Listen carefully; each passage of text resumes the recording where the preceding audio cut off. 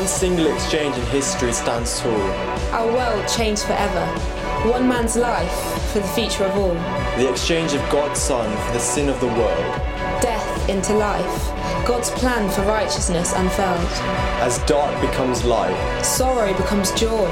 Freedom from chains, hope that fear can no longer destroy. Accepted, not rejected.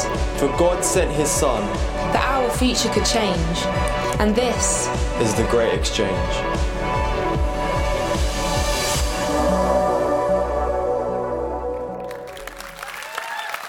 Thank you.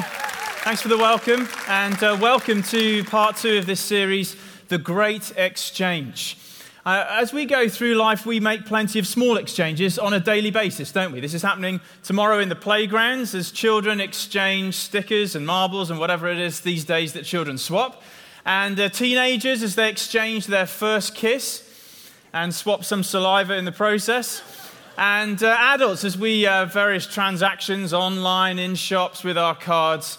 And roughly in those small exchanges, you get what you pay for. That's the deal, isn't it? In our economic climate, you get what you pay for. But there are moments in life, not small exchanges, but life can be defined by moments of great exchange, can't it? I think for myself, in September, the year 2000, I exchanged singleness for marriage. And that was a great exchange. I got a lot more than I bargained for. In my fantastic wife, Charlotte. And I like to think that she did all right out of the deal as well. You may be wondering what I mean by that. Well, at least at a financial level, she brought to our marriage her student loans and exchanged them for my small family inheritance. So if ever you've wondered what she saw in me, more than meets the eye. Anyway.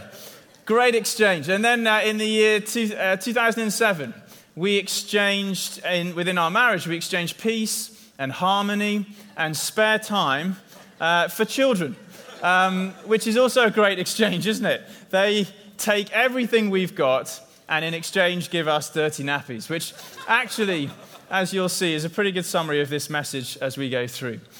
My life, though, has been most defined, more than any of that, most defined by a great exchange that happened back in 1987. As a young boy, I remember going to Sunday school, where I thought the exchange I was interested in was that I'd memorized the verse of the Bible, and our Sunday school teacher had promised a Mars bar if you could say it word perfect.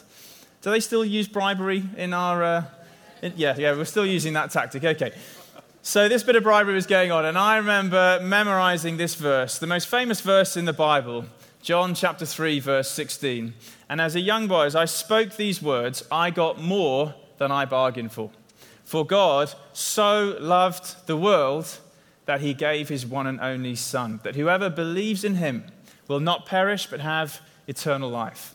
And I lost interest, which is remarkable for a young boy, isn't it? I lost interest in the Mars bar as I became aware of God's great love. And I remember at the end of that Sunday school, kneeling with the Sunday school teacher, Sally was her name, and giving my life to Jesus. In that moment, I experienced the great exchange as I, through faith, gave him all my sin, past, and in particular, present and future, and he gave me all his forgiveness and righteousness. That is a life-defining moment.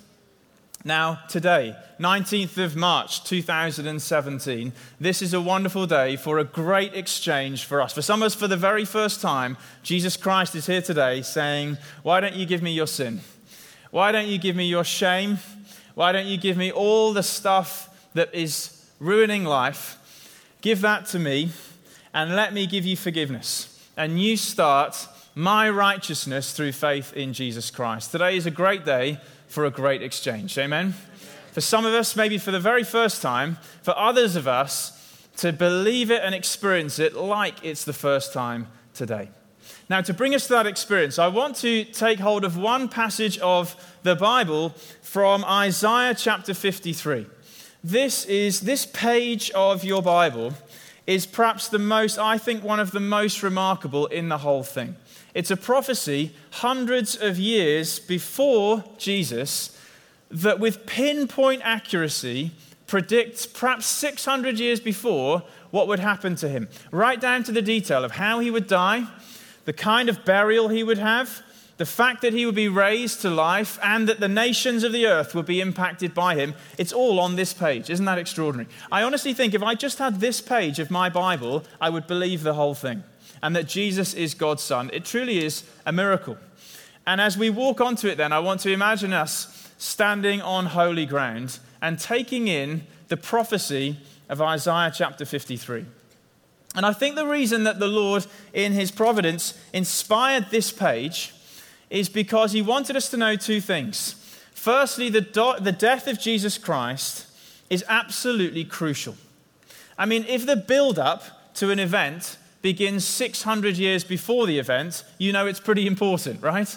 This is building up hundreds of years before to say the cross of Jesus is absolutely crucial.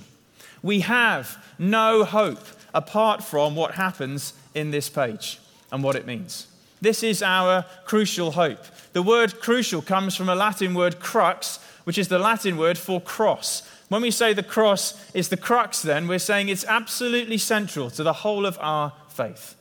But not only is it crucial, we're also reading here a prophecy that says, and it was absolutely planned. When you see the death of Jesus, we're going to have a video portrayal now that just captures the words and something of what Jesus went through. When you see this, it could look like a tragedy. It could look like one of the greatest sort of accidents or injustices of history. But this page is telling us, actually, it was God's plan. Hundreds of years in advance, this was all planned out right down to the detail. This is no accident. This is the great exchange. So would you sit back and enjoy and be impacted by Isaiah 53 from the scriptures? Please watch this.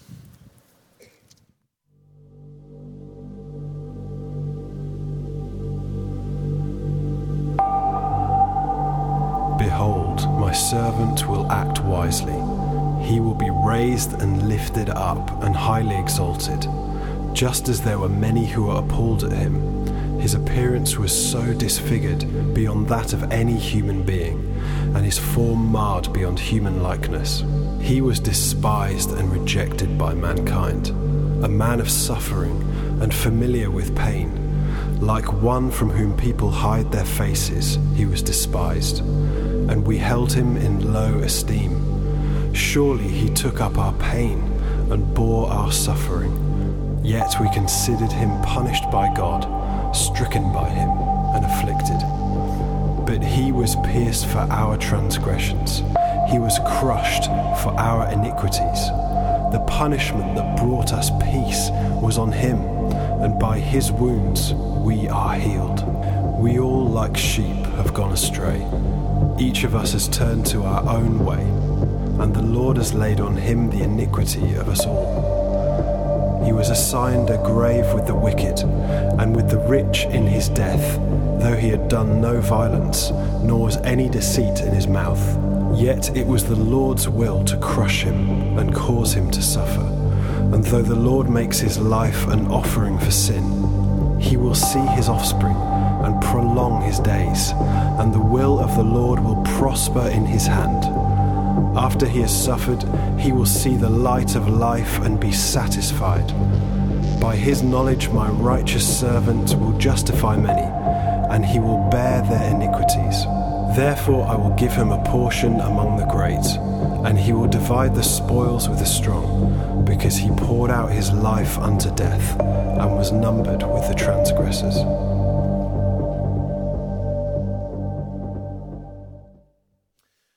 Well, this amazing passage begins with the word behold. And it's a word to get our attention. Behold. Attention, Achtung, whatever you might say. Stop what you're doing. Put down your pens, pull over, switch off your phones. There is something here that we must see in what Jesus has done. And so with that word behold, I want to give three things that we need to behold today. Behold the suffering, behold the substitution, and behold the salvation. And the first thing then that we behold at the foot of the cross is the suffering of Jesus. We as Christians will regularly say and sing, Jesus died for me. But we really sometimes think, do we have any idea what that means? Jesus died for me. We haven't seen a public execution. There haven't been public executions in this country since 1868 was the last one, and we certainly haven't witnessed a crucifixion. The Romans, who were pretty brutal, even for the Romans in the 4th century AD, they banned crucifixion as too brutal a way for someone to die. So we've not witnessed what it means to say, Jesus died for me, and yet this passage brings us into the depth of suffering by noting in verse 14 of chapter 52, many were appalled at him. He was disfigured beyond human likeness. The death of Jesus took him to a place where he became almost like a piece of meat more than a human being. He was disfigured beyond human likeness. The word appalled can conjure up the idea of being sick. The idea is that if you'd witnessed the sufferings of Jesus, you would have to have turned your face away to avoid it. Now, the depth of his suffering then brings us into his experience. And 3 words in particular, a few words in this passage, conjure up in our minds what he went through, again, with miraculous predictive powers. Notice these words, wounded, crushed, and pierced. They were all in this prophecy hundreds of years before, but they're very accurate to what actually happened. Firstly, the word wounded. In fact, that word is often translated stripes, because the kinds of wounds are specific. They were the stripes from lashing. Jesus would have had his hands pinned above his head with chains so that his back was exposed, as Roman soldiers whipped over him a cat of 9 tails, leather strands with bone and metal meshed in order to tear into the sufferer's veins and sinew and flesh. He was wounded and his body covered in the stripes of lashing. And then crushed. He was forced to carry the crushing weight of the cross, possibly only the horizontal beam, which in itself may have weighed up to 100 pounds. And we know from the gospel narratives that it was too crushing a weight. It fell on Jesus and another had to carry it for him. He was crushed. And then pierced. Again, what an incredibly accurate word for what actually happened hundreds of years before. It predicted the moment when 6-inch nails were smashed through his wrists and his ankles in order to pierce and pin him to the cross, that he might be lifted up for approximately 6 hours to hang in excruciating pain before crowds. This is the suffering. Behold, the suffering of Jesus for us. And we use that word excruciating. I've certainly said that word in far too casual a way, because you might be able to hear that word crux again, excruciating. It literally, that word means out from the cross.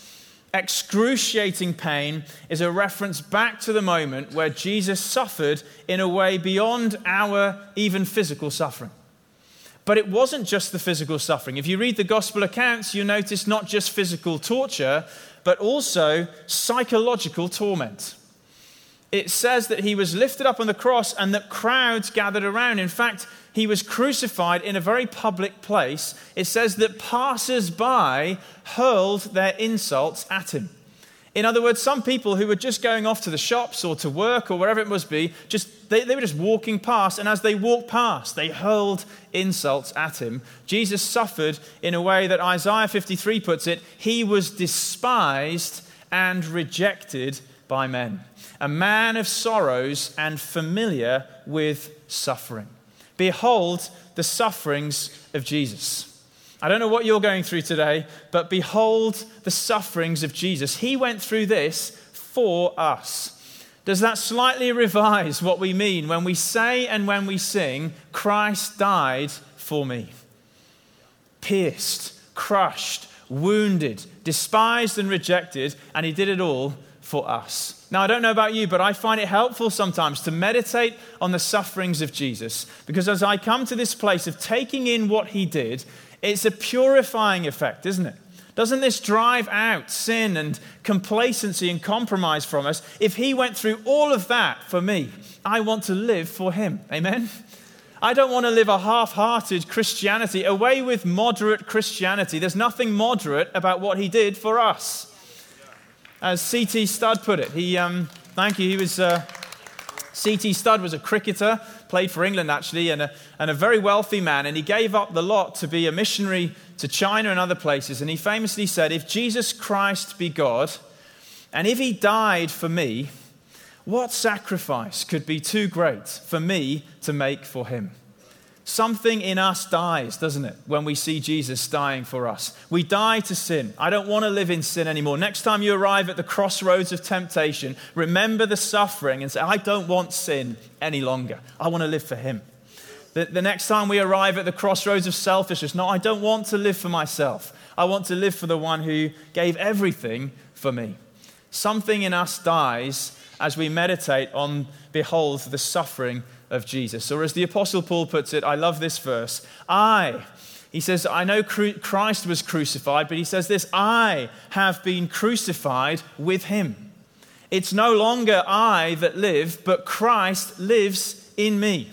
The life I live in this body, I now live by faith in the Son of God who loved me and gave himself for me.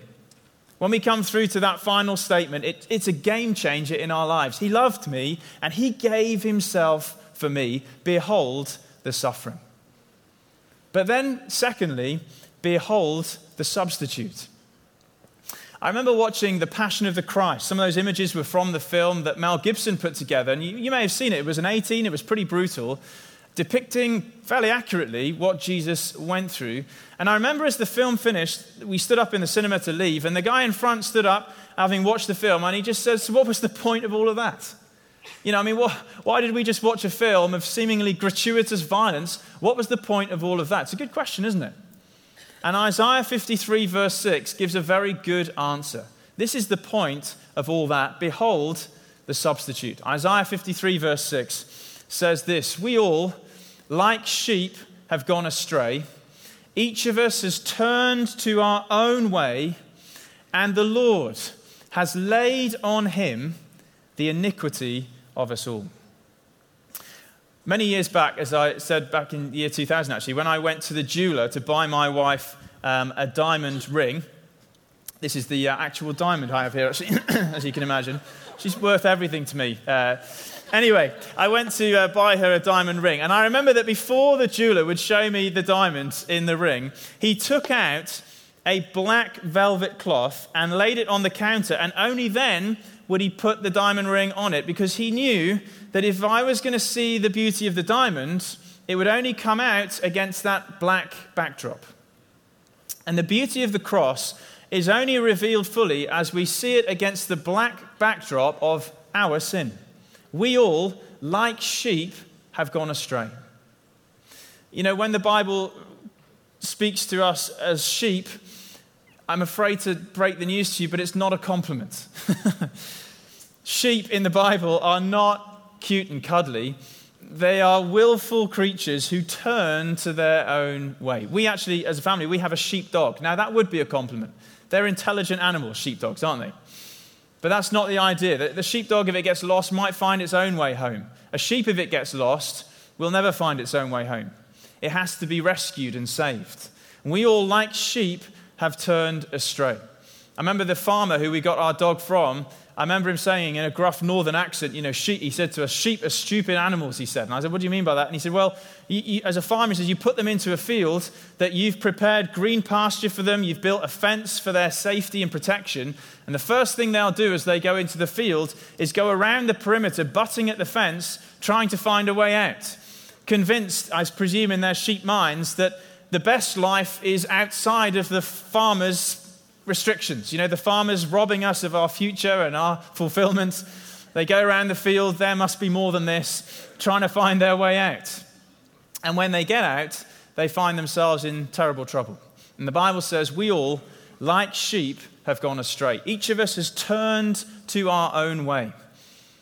And so in the cross of Jesus Christ then, we are firstly reminded of the things that have gone wrong in the human heart. We all, like sheep, have gone astray. Each of us has turned to our own way. But the key to the cross is this. What has God done? If you like, what has the farmer done in the face of our rebellion, our sort of Frank Sinatra, best of all, I do it my way? As we turn away from God, what has God done? The Lord has laid on him the iniquity of us all. Here then, behold the substitute. That when we substitute ourselves for God and try and live our own way, the mercy and grace of the cross is that God substituted himself for us and died in our place through Jesus Christ.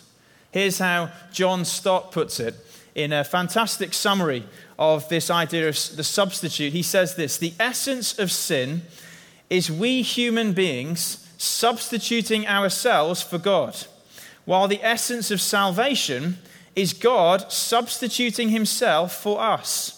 Sin is when we put ourselves in God's place, but grace is when God put himself in our place. Imagine the life of Jesus Christ represented by this purity. Imagine the righteousness of Jesus. And it's as if on the cross, Jesus is stripped naked of all his righteousness. All that's taken from him. And then imagine, on the other hand, our lives represented by this darkness, the sin, the iniquity, the sheep-like rebellion in our hearts. And here's what's happening on the cross. The Lord has laid on him the iniquity of us all. In this moment, Jesus Christ is our substitute. He takes our place. He dies for our sin. On the cross, God made the soul of Jesus to be the place where he exercised his divine judgment for everything that we have done wrong in our lives. For every willful act of disobedience and every moment of negligence, it all fell on him. Now that begins to reveal the physical suffering as actually a window through which to see all of the deeper, darker reality of the cross. That's why Jesus on the cross says, my God, why have you forsaken me? In that moment, he is cut off from the Father, engulfed by the darkness of our sin. That's why in that moment, darkness came upon the land as he died. He is bearing our punishment, taking our sin in order that it might be lifted off us, placed on him. Isn't that extraordinary? The Lord has laid on him the iniquity of us all. Now, as I hear this message, I hear two things coming loud and clear from the cross then. I want every one of us to hear today. The cross says two things very clearly. This is how lost we are, and this is how loved we are. The cross says this is how lost we are. If you want to know what our wrong and sin deserve, look at the suffering of Jesus, because in this moment, he's in our shoes. He's taking our place. As our substitute, he's getting what we deserve. It reveals, doesn't it, the seriousness of our sin. This is how lost we are. The fact that he needed to do this for us to be forgiven shows how serious our sin is. The only cleansing agent that can shift the guilty stains of our sin is the blood of Jesus Christ. Nothing else. That's how lost we are, but also this is how loved we are. Isn't it extraordinary? The fact that he needed to do it shows us how lost we are, but the fact that he wanted to do it shows us how loved we are, doesn't it? No one forced him to carry this weight. He said willingly, I choose for us to die in their place. This is how lost we are, and this is how loved we are. Behold the suffering, behold the substitute, and then out of his suffering and out of his substitution, behold the salvation. Behold the salvation. See, when we understand the cross in the way I've described, we can then begin to appreciate the great exchange that came from it. Put it this way. The great exchange is this. He took all our bad stuff so that he could give us all of his good stuff. Isn't that an amazing thought? He took all our bad stuff in our place in order that we can have all of his goodness sharing his place. He's the Son of God, and through the great exchange, we become sons and daughters of God. He's righteous, we become righteous. He's blessed, we become blessed. But for that to happen, for us to be blessed, he became cursed. For us to be accepted by God, he was cut off from the Father. This is the great exchange. And the way Isaiah puts it is Isaiah 53 verse 12 says that he will divide the spoils with the many.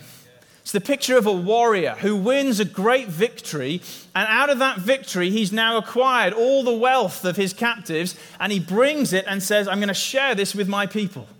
We get to share in all the spoils, all the booty, all the goodness of Jesus out of his great victory. This is the great exchange. He took all our bad stuff, we get all of his good stuff. Let me illustrate this with a couple of applications. The first is this: Jesus took our sin so we could have his righteousness. Or as Isaiah 53:11 puts it, my righteous servant will justify many. We've already looked at the exchange of the cross, that our sin was placed onto him, but we need to complete the picture by recognizing it's not just that he took away our negative, our sin, but he gives us his positive. Because he took this off us, that's forgiveness, he can also clothe us in his righteousness. That is justification. That makes us appear before God clothed in the very righteousness of Jesus. By his wounds we're healed. By his suffering we are justified. Put right with God. Now this is a verdict that you would expect to happen at the end of your life. Religion sort of builds up to this normally. Most forms of religion have the idea that we go through life hoping we've done enough good stuff of ourselves, and at the end of life, we're sort of hoping in a wishful way that in the end, we'll get the verdict of being justified. God will say, yeah, you've done more good than bad. I accept you. That's so often how religion works, but it's not the Christian message. The Christian message is, before the end, ahead of time, God makes us righteous simply by believing in Jesus. Because he took all of our sin, we are clothed in his righteousness, and this changes everything. As Dave said earlier, I've been working towards a doctorate, which is a big piece of work, involves writing a large thesis, a sort of book effectively, on an academic subject. That's one part of the test. And then that all comes to a head in what's known as a viva, which is a sort of oral examination. You have to go into a room with professors who've read your work, and there you have to defend your ideas to see whether you've passed, whether you're awarded the conferred as a doctor. And about 10 days ago, I had my viva. And the normal way it works is you go in and you face about a 2-hour grilling from these professors who've read your work. And then you're asked to leave the room. And when you're out the room, they decide whether you've passed or not. And then you're brought back in. Now, as you can imagine, that's a pretty nervous 2 hours, right? That's 2 hours where you're geared up to defend yourself, to justify your ideas. And so I arrived at my viva with a healthy set of nerves, ready to defend myself. I walked in, I sat down, and after a few pleasantries, the lead professor said, well, Andrew, we've decided to tell you at the start that you've passed. Well done, Dr. Ollerton, and shook my hand. Thank you, yeah.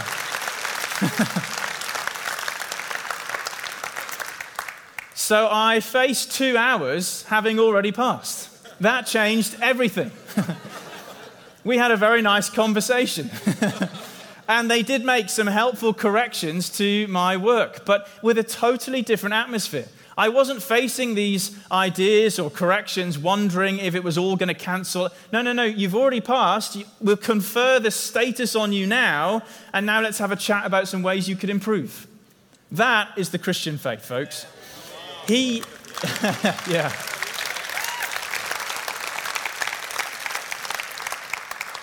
He confers the status on us now through faith in Jesus, and then says, now let's talk about some ways that we can improve. This is justification.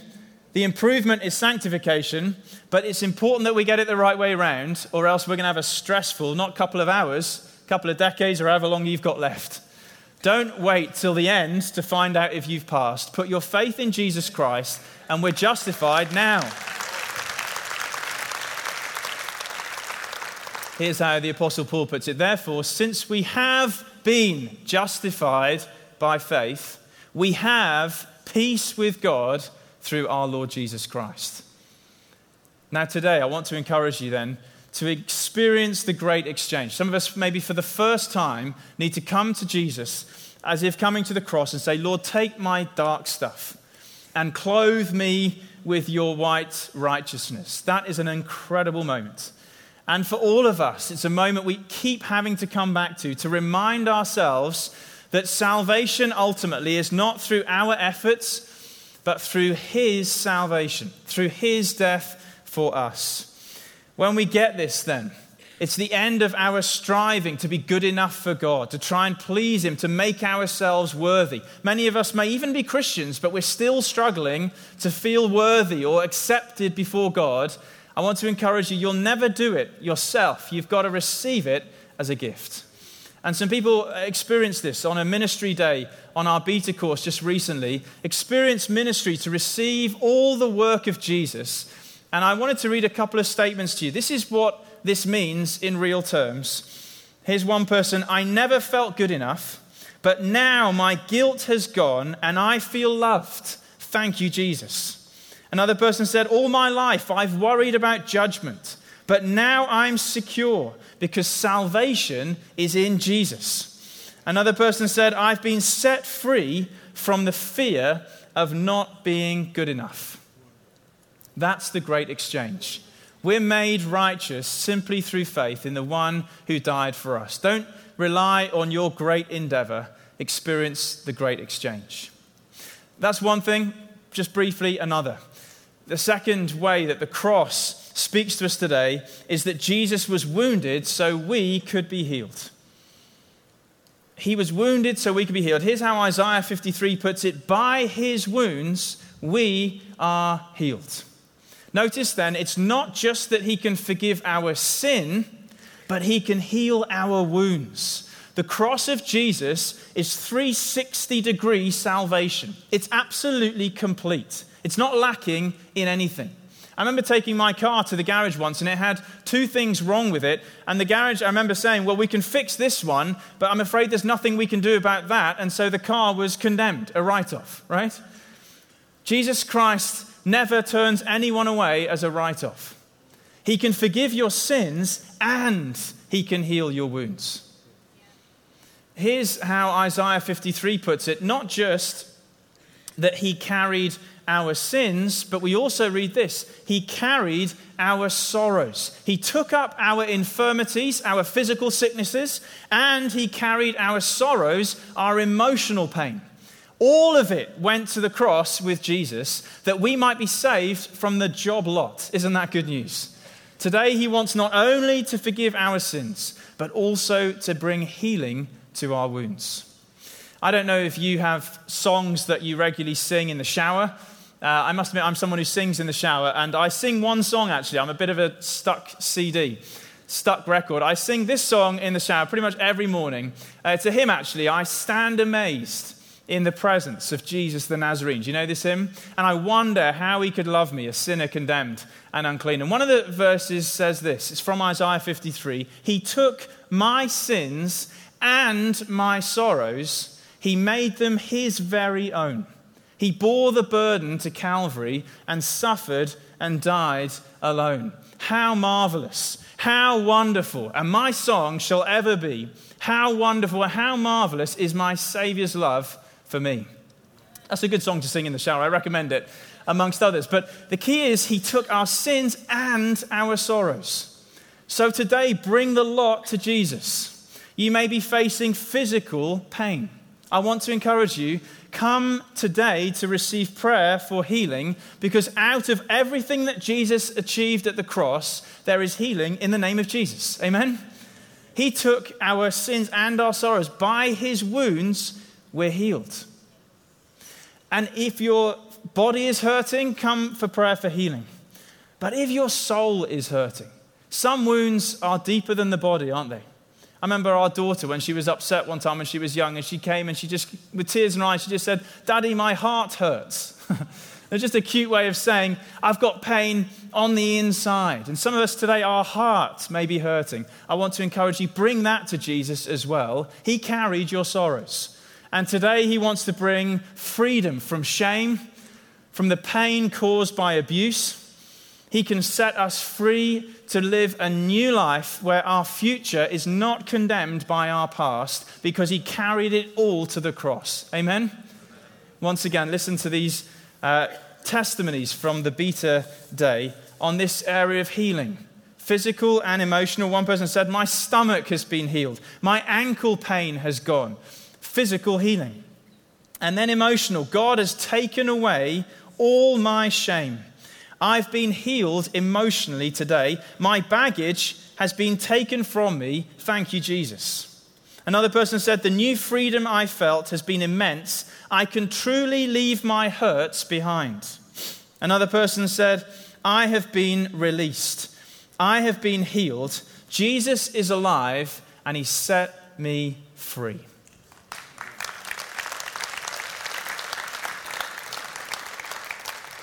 He died for all of it. Bring all of it to the cross today. I want to finish with this profound thought. At the end of Isaiah 53, we read this.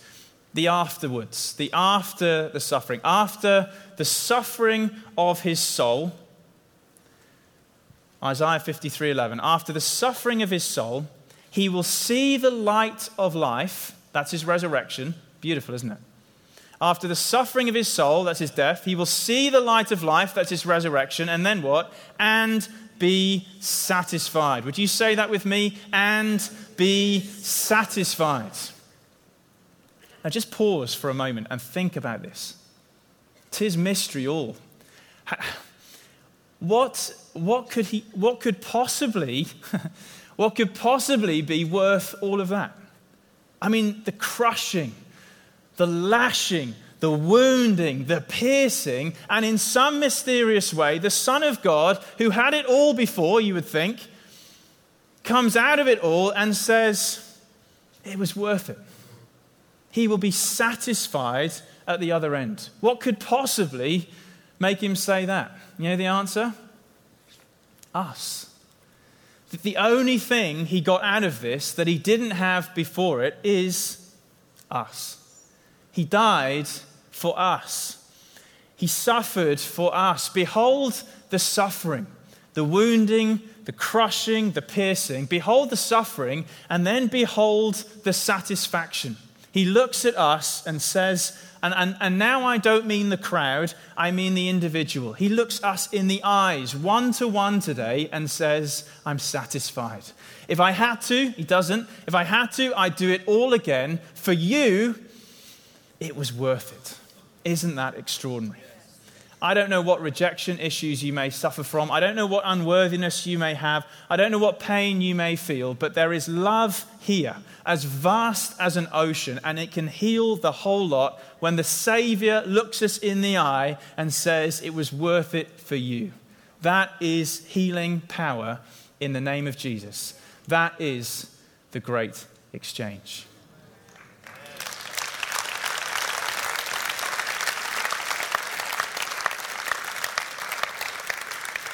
Lord Jesus Christ, we thank you for what you endured for us. Behold the suffering.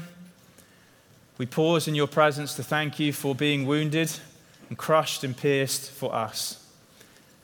Behold the substitute. We thank you that you did it in our place. You knew that we needed it. Our sin was that serious. You needed to, but most amazingly today, we realize you wanted to. This is how lost we are, and this is how loved we are through Jesus. Behold the suffering, behold the substitute, and behold the salvation. Clothed in your righteousness, with hands clean, cleansed, and hearts cleansed, singing praises to you. We thank you that we're forgiven and healed simply through faith in Jesus. And we thank you that as you look out over this vast crowd, and you look into every individual heart, we thank you that you look at us and say, it was worth it all. Thank you for the oceans of love that are for us in Jesus today. Thank you, Lord Jesus. Amen.